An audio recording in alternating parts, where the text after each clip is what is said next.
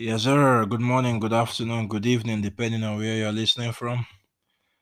This is the voice of A.B. Melchizedek, your servant, serving you all the way from the UK today. This is the trailer for Thinking Eternal. It's going to be a platform for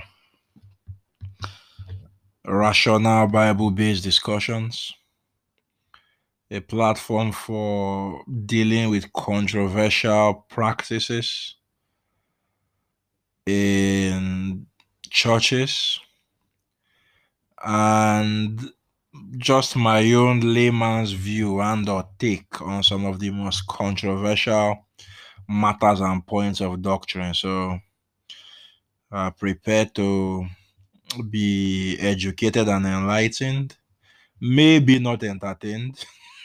Sorry about that.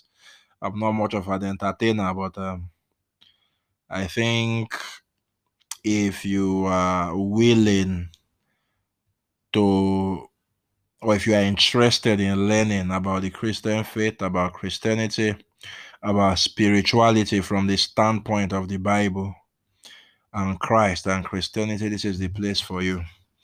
We will be talking extensively on Jesus Christ, extensively on the Bible, extensively on the gospel. And at some point, my hope is that what this would ultimately evolve into is a platform for discussing the Bible in a personal way. Again,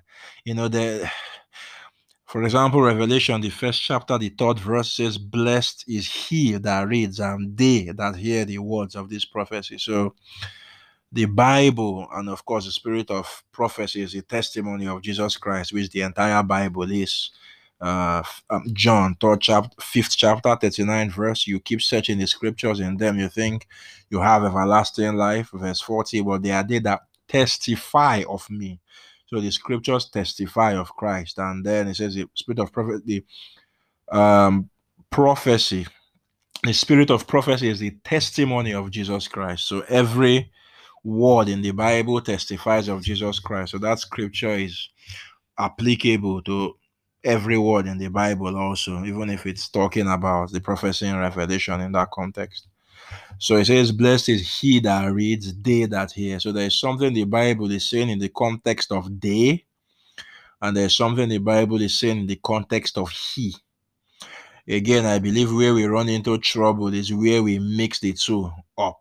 So if God has told you something from the Bible that's in the context of he that reads, that's personal, where you try to elevate that into doctrine, that's where it becomes a problem. So yes, there's going to be a lot of discussion about issues surrounding the Bible, but the hope is that it will evolve into a platform where we can just discuss the Bible in a personal way. But again, in order to do that, we have to lay a truckload of foundations: the foundation of the gospel, which the first season will be all about, the foundation of Christ and the law, the foundation of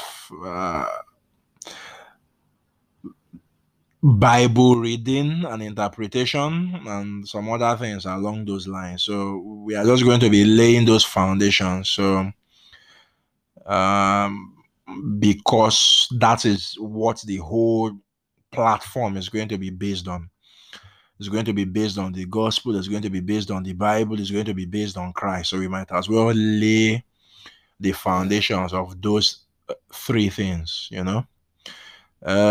So yes, that is it basically.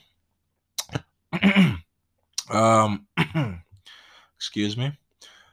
My motivation for doing this, it's basically an experiment, really.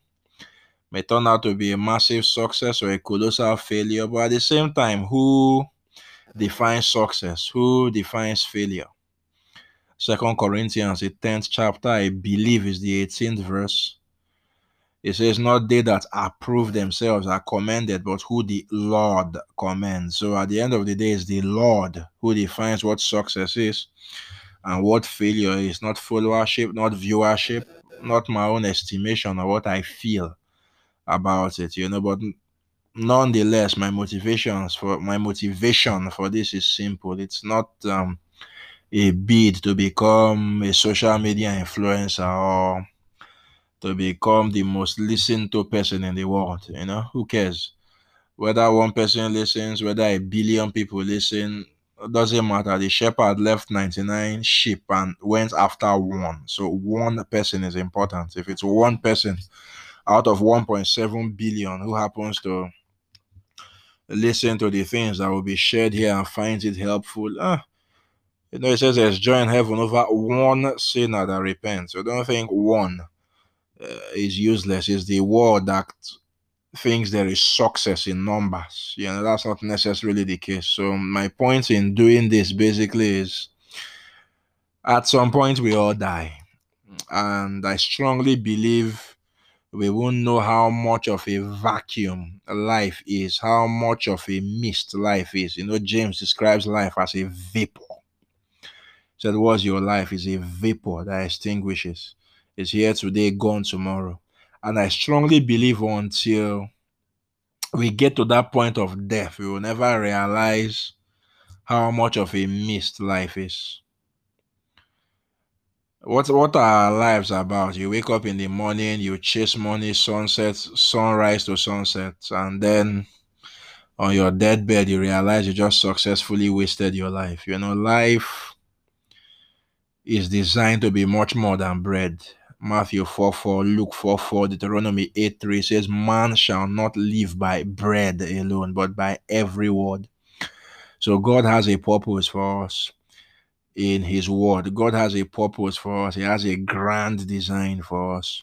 And we would be rewarded according to those purposes at the end of the day. Revelation 22:12 says, I come quickly and my reward is with me. So my motivation really is, I'm doing everything I can to maximize my rewards. Selfish, I know, but at the same time, it's a kingdom motivation also, because the more people are brought into the kingdom of God, or the more people learn to think about things with an eternal perspective, the more the kingdom finds expression in their lives. And one way the kingdom has found expression in your life is when you just can't wait to tell others about the kingdom. You seize every opportunity, every avenue to tell others about the kingdom, and that's where the kingdom grows and my heavenly account grows also. So that's my major motivation for doing this. It's a way to know that if I die today, I know my life was not in vain. A chunk of it was spent pursuing purposes that would yield dividends eternally. We die and leave money, we die and leave fame, we die and leave everything we've struggled for on this side of eternity. But the one thing that follows us into eternity is the works we've done for Jesus Christ. I believe it's Revelation, I can't remember now, is it 14? Where it says, blessed are they that die in the Lord from now on. Yes, says the Spirit, for they will find rest and their works do follow them. So yeah, that is the motivation. So yeah, like I said earlier, maybe a massive success or a colossal failure. The Lord defines it, but the Lord defines what is what. But at the same time, let's get started. I do intend to kick off season 1 next week Friday, and I'm saying this to put myself on the spot. If not, I know I will not get to work. Season 1 is ready, so it will be released over the next couple of Fridays.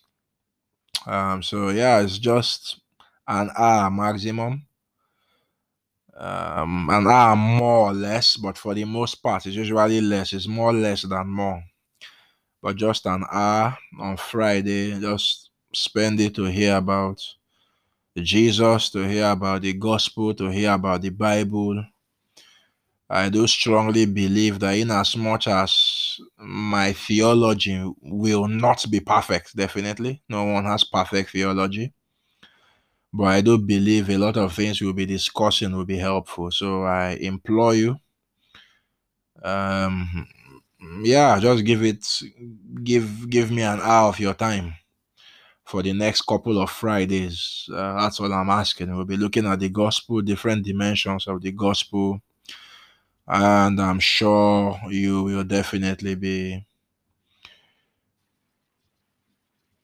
I don't know what word to use. You would be. It would not be a waste of your time. Yeah. So, thank you for giving me your time. Thank you for lending me your ear.